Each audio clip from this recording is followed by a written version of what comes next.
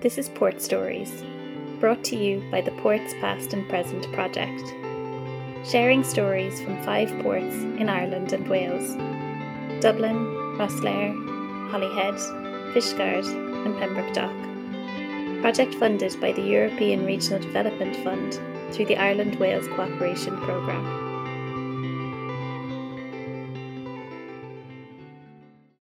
Welcome to this episode of Port Stories. I'm Martin Crampin, based at the University of Wales Centre for Advanced Welsh and Celtic Studies, and I'm working on the Ports Past and Present project.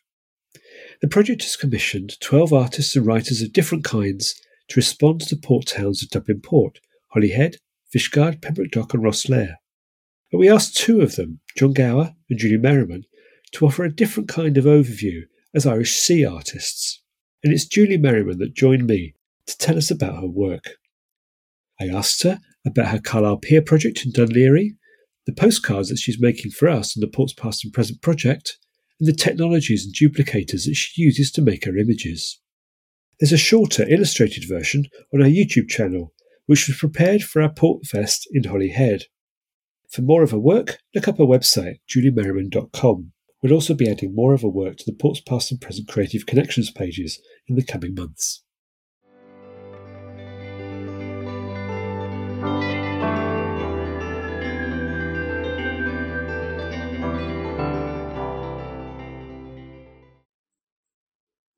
Julie, please tell us a little bit about who you are and what you do. Okay, so my name is Julie Merriman and I'm a visual artist and I'm living in Dublin. My work is based in drawing, but due to the materials I use a lot of obsolete office copying materials. And as a result of that, there is often a crossover with, I suppose, print. It looks like print sometimes, the work. And as a result of that, I've started exploring mimeograph printing in my work. So could you tell us a little bit about the Carlisle Pier residency you did? That was obviously a big piece of work and very relevant to us on the Ports project because it's involving the pier at Dún Laoghaire. The Carlisle Pier was built in 1859 and it was also known as the Mailboat Pier. And it was the departure point for like hundreds of thousands of immigrants from Ireland from that date, 1859, right up until like late 70s into the 80s, because I actually remember going from there myself in the 80s. So I worked on that project between 2006 and 2010. Initially, I was interested in the site because it was to be redeveloped. However, that didn't happen. It never got redeveloped. In fact, in 2009, the building was knocked down. Even the really nice Victorian, there was a beautiful old Victorian shed building there where the trains used to go into, but that was knocked down as well.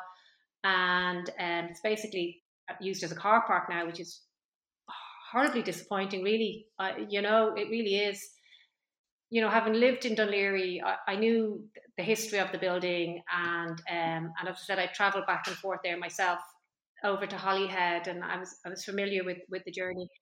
So I did a lot of research before starting, and I looked in the Harbour Company's archive rooms. I spoke to local historians. I put a call out in the Harbour Company's newsletter, and I had people who had travelled on the mailboat contact me from Australia and from lots of different places around the world. But as the project progressed, I became more interested in the site itself, not anything that would be redeveloped there, but in the actual Carlisle Pier site itself. And I was interested in the history of the building and really the people who left from there. And also the boats that had departed from there, like the Leinster and what had happened to that boat. And I developed my work basically along those lines. So I looked at all of that. And it was a long project and I made a lot of work about it, but it was really interesting, the areas that it went into, yeah. What was the work that you did? What was the kind of creative response to all that material? Initially, I made drawings that were just of the outside of the building itself, the Carlisle Pier. Actually, I never actually made any of the inside. I did walk inside around the building, but somehow or other it didn't make anything about the inside. It was the outside of the building. Then I travelled over to Holyhead, made a drawing there of the train station in Holyhead. I wanted to make work to kind of commemorate the people who had left from there. And I made a series of drawings. There's a Vimco, a conversation on Vimco.com between myself and curator Annette Maloney. When I talk about that project, and it's got all the work I made. Yeah, so I'd also made a lot of images around the notion of the Leinster boat that had left from there and it had sunk. I made images of sinking ships, but I wasn't interested in it as a wreck. I was just interested in the notion of that terrible moment when a ship actually sinks. I delved into a lot of different aspects of what had taken place on the pier, on the Carlisle Pier, and really it as a site and what had happened there. It explains really what I was doing. So just in that point, like when I'm actually making my work, I always collaborate with somebody else, with other people, other organizations or businesses. Like I need some factual information to start off the work. So that's why I'll always work with other people. For instance, I did a project then after the Carlisle Pier with Dublin City Council in 2014, and I was looking at the language of drawing and how it was used by a big organization. So I worked with the architects and engineers there and made work around that. And then another project I did in 2018, I received the DLR Lexicon Visual Art Commission Award. And for that, I looked at the interface of the language of drawing and other written and programmed languages used in the county at the time. So again, I had to collaborate with numerous different communities and businesses and organisations. So in 2020, I received the Markovich Award, and that was to reflect on the role and the representation of Irish women in the aeronautical industry during the decade of centenaries. So that involved collaboration with the aviation industry in Ireland. So every project I do, I work with another group or organisation to make the work. So basically the same with the project I'm doing with you guys, Ports Past and Present. So obviously due to COVID, that has proved difficult. With Dublin Port, I was okay because I was able to go down there and walk around and made that first Dublin Port. So, but I've kind of obviously this year I haven't been able to visit the sites like I would like to. My proposal was to make a series of postcards, mimeographs, specifically mimeograph postcards for the project. I'm making work addressing each of the 5 ports. So I'm making 2 different postcards for each port.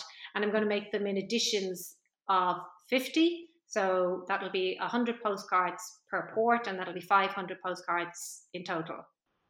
I've seen the work you've done for the Dublin ones. Are you thinking of carrying on in the same kind of vein in terms of the sort of industrial infrastructure, or are you looking at different themes, or what kind of approaches are you looking for the different places?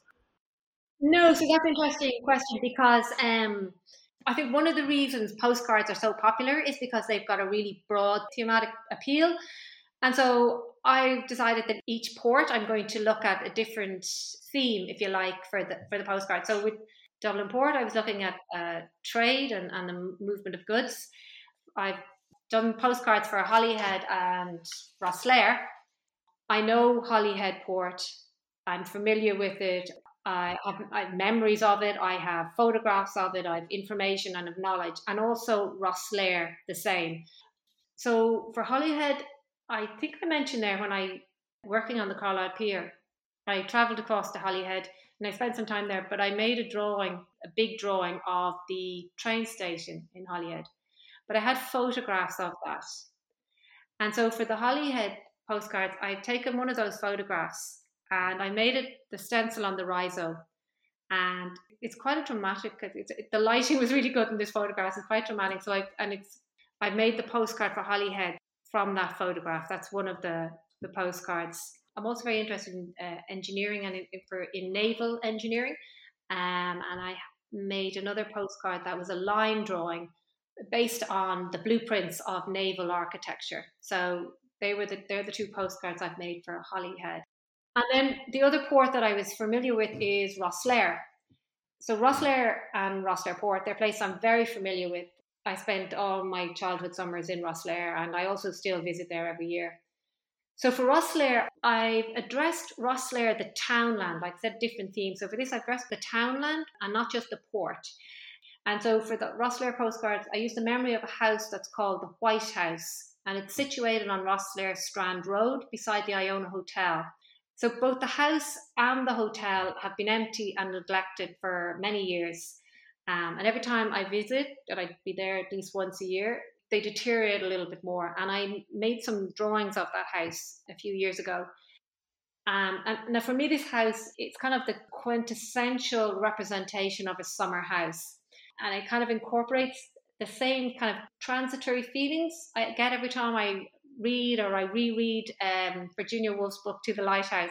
Just something about it, that house always just brings it to mind. And so then last year in October, I read that White House had been sold. And then in January, the Iona Hotel also this year was sold. So this little small section of Rosslare Strand is going to be completely irreconcilably changed in the near future. So the two Rosslare postcards, they're different views of the facade of the White House. And I suppose they're just a nod to the ephemeral nature of place, really. But so that's, again, a completely different theme to what I have for a Dublin port. And then Pembroke Dock and Fishguard, I don't know at all, and I've never been to. So I have to visit both of those. And I'm hoping maybe September, October September. I'd really like to go in September this year. That's my plan if things stay good. You know, the idea is that these postcards will be kind of collected and exchanged because they're two-sided. You've got this kind of public image on the front and this private message on the back. So there's quite an interesting dynamic. I look, I suppose, at language a lot in my work, like all the different forms of visual, language, programmed language, written language, all kinds of different forms of language. And so, so it's really interesting. So on one side, you got the visual, and on the other, you got the text. So Deltiology, that's the formal name for postcard collecting. And it's, believe it or not, the third largest collectible hobby in the world, surpassed only by coin and stamp collecting. So there's a piece of information for you. But they're also collected as souvenirs. I was very interested in how I could use them in this project. Mostly today, postcards are photographic images. Prior to photography, they would have been lithography and woodcut would have been used to make them. And then in the 19th century, printing technology advanced and publishers experimented with special edition sets of postcards produced by artists during that time. And so I'm kind of looking at that notion, an edition of 10 different type of postcards for addressing each of the ports. So the postcards will be standard size. They're 148 millimeters by 105. I'm used to making very large scale drawings, so this is the smallest size I've ever worked to. But it's really it's been great. It's been really interesting doing that. Then I've also had, so you flip over the card, and on the back you've got your place to put your stamp, your address, and your text.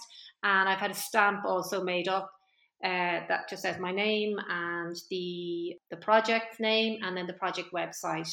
So, as well as being information about each of the ports, hopefully it will also maybe send people to look at the Ports Past and Present project. Go get posted around.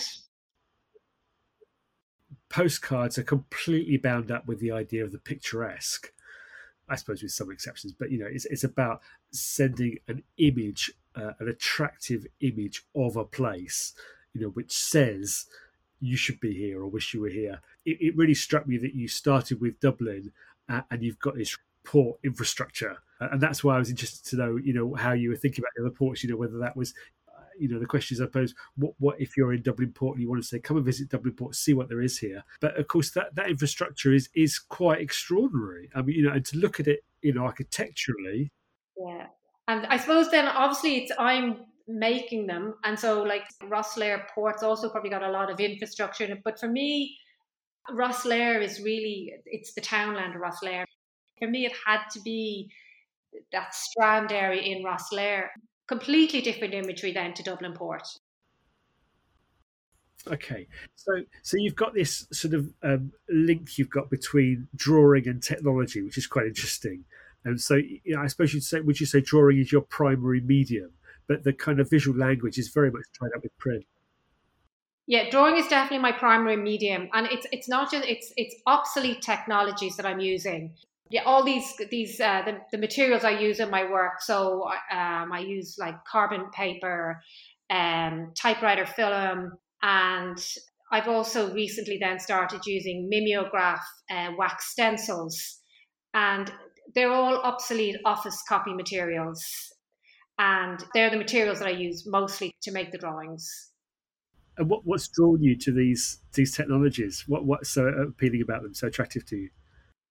Um, I suppose I knew them from when I was younger. I suppose my father had an office in the garden when I was a child, and he used all of these, typewriters, Gestetner machines, and so I was familiar with them. They're parts, I suppose, of my history, and I just started using them in my work. I originally started looking at architectural drawings and blueprints, and I started out using the blue carbon paper. It's like any artist, you follow a thread. So I started with the carbon paper, and it seemed to then, like, I started taking the ribbons out of typewriter cartridges, the typewriter cartridge film. So I started taking that out, and it was just true. It's a process of exploring. Like if I take this out and I put it on the wall and I draw over it, what will happen?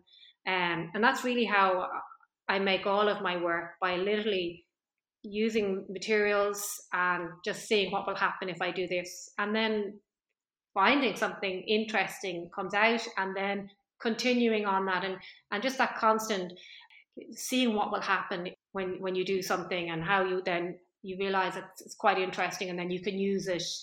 I take these materials and I adapt them to my own way of working. The carbon paper and the typewriter film, they were kind of, the work they produced had a kind of a binary nature to it, and that was drawing, but it had a very strong feel of being print. Like there would be two halves to each drawing. So there'd be an initial drawing that I would make, and say if it was either with the carbon or with the typewriter film, it left behind a negative of the original drawing in the typewriter film. So I started pinning that back onto the wall, and then drawing over it with a pencil to push that negative image back onto the page. And from there, then I started looking at the mimeograph, so that was a form of stencil duplication. It's basically following a thread.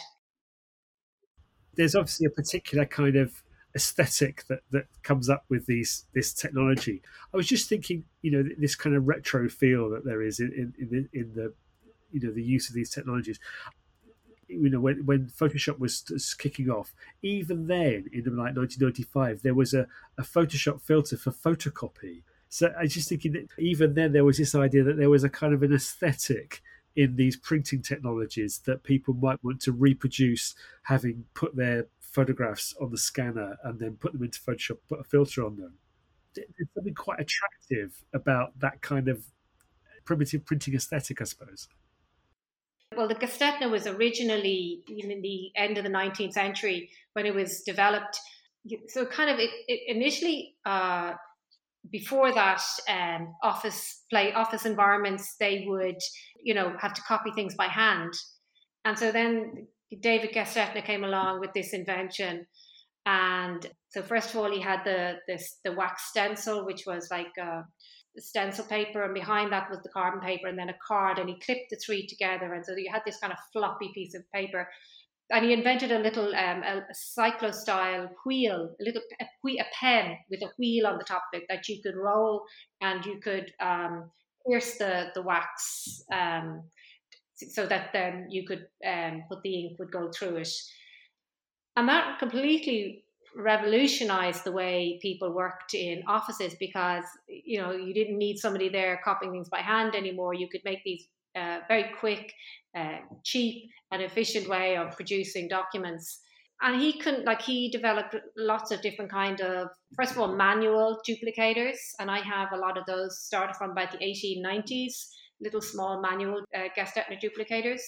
And then he went on and he made a lot of, mechanical duplicators, and this with a rotary drum would have inside the machine, and you could put the wax stencil then onto the drum, and you can either manually roll it with a handle, or you can plug it in and it's an electric thing.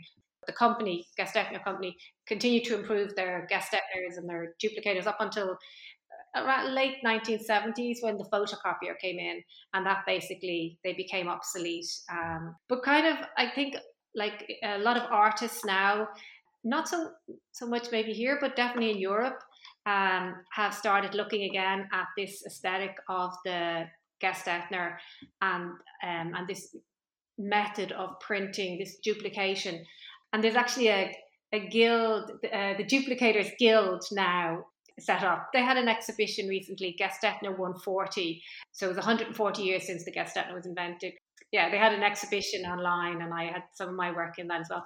So the word mimeograph then so it comes from obviously mimeo, like copying. And so sometimes it's called mimeographing. So it's a verb as well as a noun. The act of producing the work is mimeographing, but the actual thing you produce is the mimeograph. And there's different kinds of stencil duplicators, and so there's the Gestetner, and that's the one I'm really interested in. But there's also a Riso machine, which was developed in Japan. That's much more commonly used, and it's still used. That's not an obsolete machine at all. That would be used a lot by graphic designers and lots of artists as well. A lot of people would use them. But it's a stencil duplicating process. Sometimes I have a Riso machine, but I use it not to actually print on, but just to make stencils on, because basically the wax stencils for the Gestetner are really hard to come by. So all of us people who are interested in Gestetners, we have a problem finding the wax stencils. There's a possibility of getting some from Japan or China maybe, but you have to buy in such bulk. So anyway, there's complications. You can use the Riso, you can make your image on that, and then you have to interrupt the machine so you can take the stencil off it before it prints. So you just have to do a little messing around with your machine to do that. And then there's another machine you can use. It's a dot matrix printer. So that's like you can also make a stencil on that, and that's just kind of a thing where it kind of basically is like a hammer, and it just hammers onto the ribbon, and that's how it actually works. Like a series of little pins, and they hammer out the image. So if I'm making a stencil on that, I'll take the ribbon out. So there's lots of ways you can make the stencil, but all of them then I will print on my Gestetner machine. Is that I'm thinking about these machines? Are they all kind of huge machines, and they will take lots of space up, or are some of them smaller? Or there used to be really big ones. I remember as a child seeing a really like 6-7 foot machine, like a really big one. Mostly they're small. You put them on top of a tabletop. So they're not massive or anything. No, they're tabletop machines. Really, you could and you can get them then in various sizes. But they weren't just used by people in offices. They were also used, particularly in the 60s and 70s, by poets and writers who could use them then to be able to make their own work. So it gave them a great freedom. You didn't have to. You could do it yourself, DIY zines and things like that. They were used by a lot of diverse communities around the world, like. So there's quite a kind of creative lineage in there as well, outside of all of the kind of commercial purposes. Yeah, there is a really good creative history to them. There's all kinds of other resonances, like the dot matrix, for example. Some of the images you've made using that technique, have this kind of almost pointillist style to them. So there's all these kind of resonances, throughout that come up. If you're using the Gestetner wax stencils, I'll always use that for hand drawing. So I'll draw, and I have a whole range of different pens, not just that little one I mentioned earlier with the wheel pen. He devised a whole pile of other different pens then that give different effects. And also there's plates with textures on them, so you can put the plate onto the stencil and you can rub on it, and then you'll get a kind of a different texture. So that's one way, but you can also type on that stencil as well with a typewriter, so you can make text. The Riso stencil is great if you have a photographic image. That's good for that, because you can get quite a dramatic effect with it. And then the dot matrix has a whole other kind of pointless like image as well. Yeah. So you were interested in the idea of artist books. So print has become a much more active medium in my work, mimeograph printing. And I started making kind of book art, and it's a whole different mindset of working, but I'm really interested in it. And I only make small editions of the books I've made so far, just 10, 20 copies. So I haven't made anything more than that. It's like a small exhibition space for something that I want to talk about, if you like. I mean, I always think books for adults, why is there no pictures in them? I mean, I read a lot. So my books are mostly image-based. I'll have a piece of text at the beginning, maybe a little bit of information about what the imagery is about. But they're image-based books, and it's a wonderful way of working. And I'm making stencils from the 3 different type of methods I mentioned earlier, but then printing everything on the Gestetner. The aesthetic of the print from the Gestetner is it's so not perfect. Intrinsic limitations to the process, but as an artist, yeah, I like that. Are they all monochrome? Well, it's not necessarily monochrome, is it? No, I have original Gestetner's inks in a couple of colors of them that I've managed to get. They're not made anymore, so it's an online auction site where I might buy. In France, I got an online auction site there where I bought a lot of orange Gestetner ink, which was great. You can use Riso, have really good soya-based inks, and they've got some really nice properties. So I might occasionally use them too. So it's not just monochrome. There's so much more you have to think about. There's all that layout, and you have your sizing of everything, and then how you're going to put it together. So Gestetner used to produce a newsletter every year, and they had a way of folding that book into place. So in all of the books I make, I follow their method of folding the cover and placing the pages inside. So I like that. I have the materials, and I'm following that method they have of assembling the book and presenting it as well. Yeah, it's really, really true to the medium, then, isn't it? Yeah. Again, all the time you're trying to adapt what you have to what you want to make. I'm trying to use these stencils not just as books or the postcard, not just for small things. I'm also starting to adapt them to use in the large scale drawings as well. And so I'm working on that now. How can I use these stencils that are really, I suppose, designed for A4 size, but how can I adapt them so that I can actually use them in much, much bigger imagery as well? So all the time you're trying to find something more out and push something a little bit more, again, just to see what will happen. You said there's a big change there between the postcards and the books and those big drawings that you're making for Colour Up Here and the other projects like that. So that kind of scale is quite impressive range there. Yeah, but then you've got quantity versus the scale as well. So there's that thing too, yeah.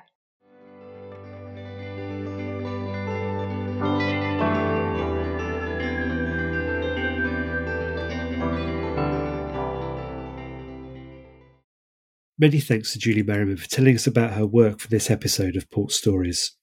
A reminder, you can see more of her work on the Creative Connections pages of the Ports Past and Present website and on her own website at juliemerriman.com.